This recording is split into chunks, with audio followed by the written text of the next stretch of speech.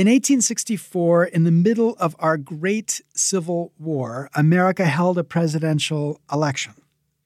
Lincoln was president. None were confident, especially his supporters, that he would be reelected. Indeed, without the gift of a Grant victory at Petersburg, it is pretty clear he would not have been reelected. The nation was exhausted by war. Most Americans were resolved to peace at any price. Lincoln would not promise peace unless the Union was restored. But he did decide to campaign for re-election in a way that has never been matched in the history of the Republic. Rather than running as a Republican with a Republican as his running mate, Lincoln ran as a Republican with a Democrat as his running mate. In 1864, Lincoln and Andrew Johnson ran on the National Union Party ticket, the temporary name the Republican Party had adopted to emphasize the single purpose of that election. Their message was simple and clear. America had to step above its partisan divide if it was to save the Union.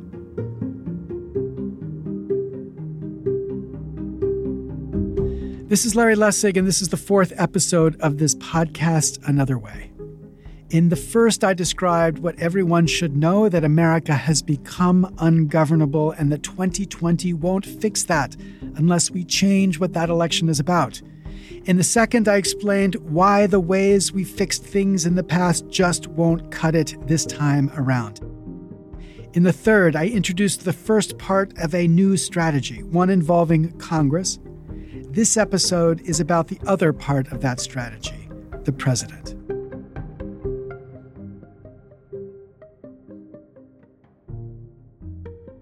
Part 4.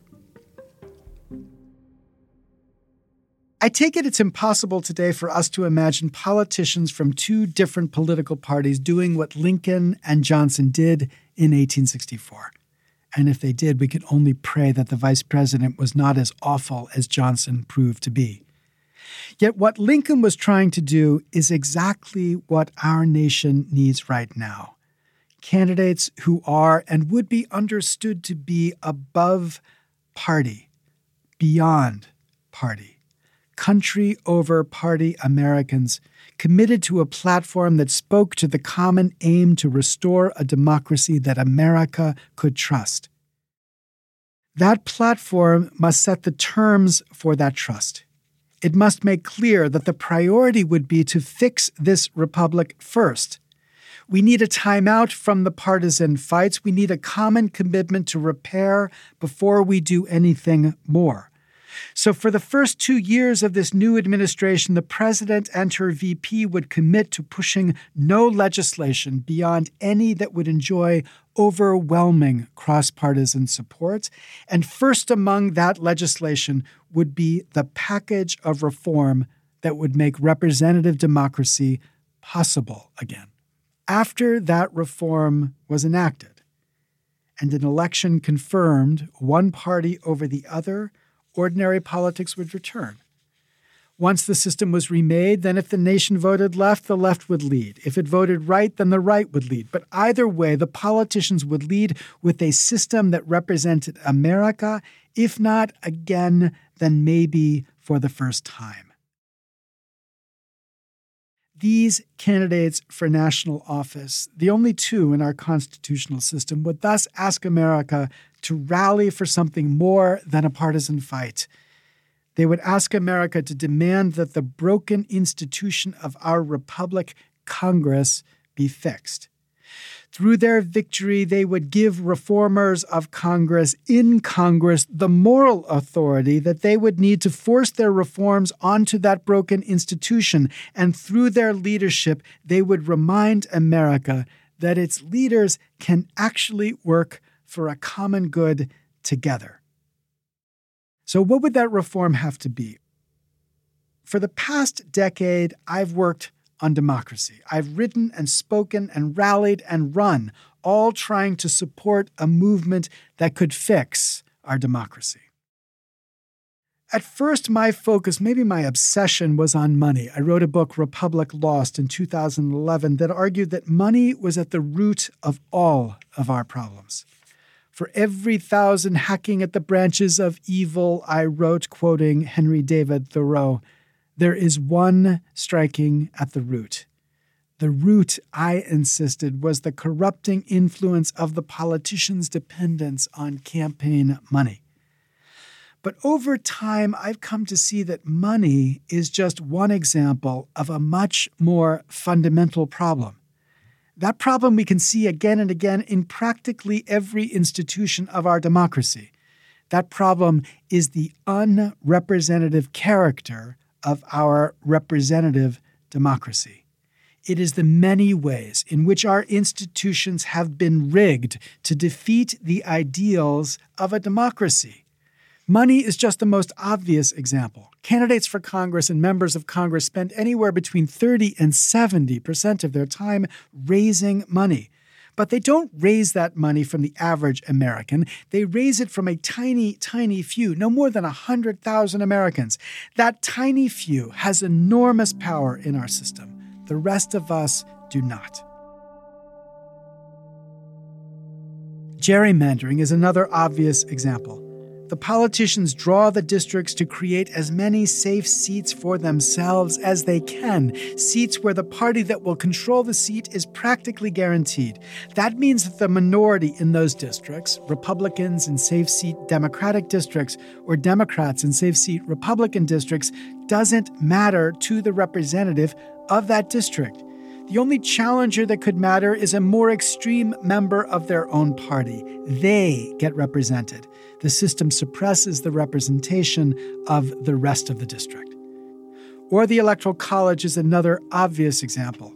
Because the states allocate their electors to the winner of the state's popular vote, the only states that matter to a presidential candidate are the so-called swing states, the states where the parties are so close that either side conceivably could win.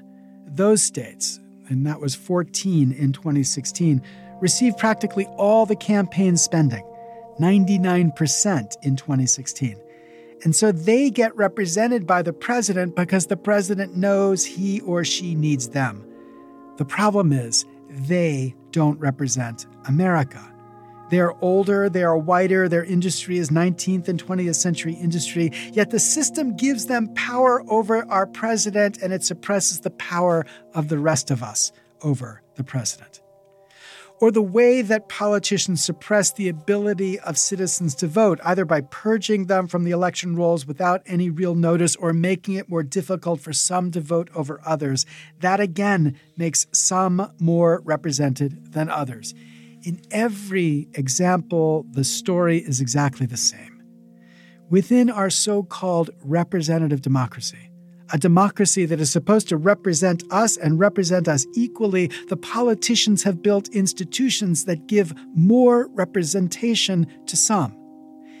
That is a betrayal of the basic commitment of a democracy. And that betrayal Congress could fix almost completely and almost overnight. Congress could change the way campaigns were funded and end the outsized influence of some by making candidates dependent upon funding from all of us, not the very few. Congress could end the practice of gerrymandering, at least as it affects Congress, by demanding neutral systems at the state level and allocating congressmen proportionally if the state refuses. Congress could end the system of winner-take-all in the selection of our president by declaring that the system violates the 14th Amendment's one-person, one-vote principle and exercising its power under that amendment to remedy that constitutional violation. And Congress could end the suppression of the people's vote by empowering voters and voting rights organizations with the legal tools that they need to assure that everyone has an equal freedom to vote, regardless of party or of race. All of these problems Congress could fix through ordinary legislation passed in the first months of 2021 if at least we could elect a reform Congress led by a reform president and VP. So how could we do that? What strategy could we embrace?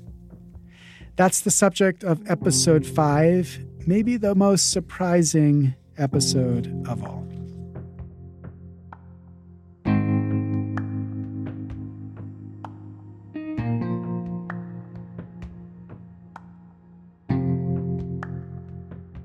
These podcasts are produced by equalcitizens.us and are available under a Creative Commons attribution license.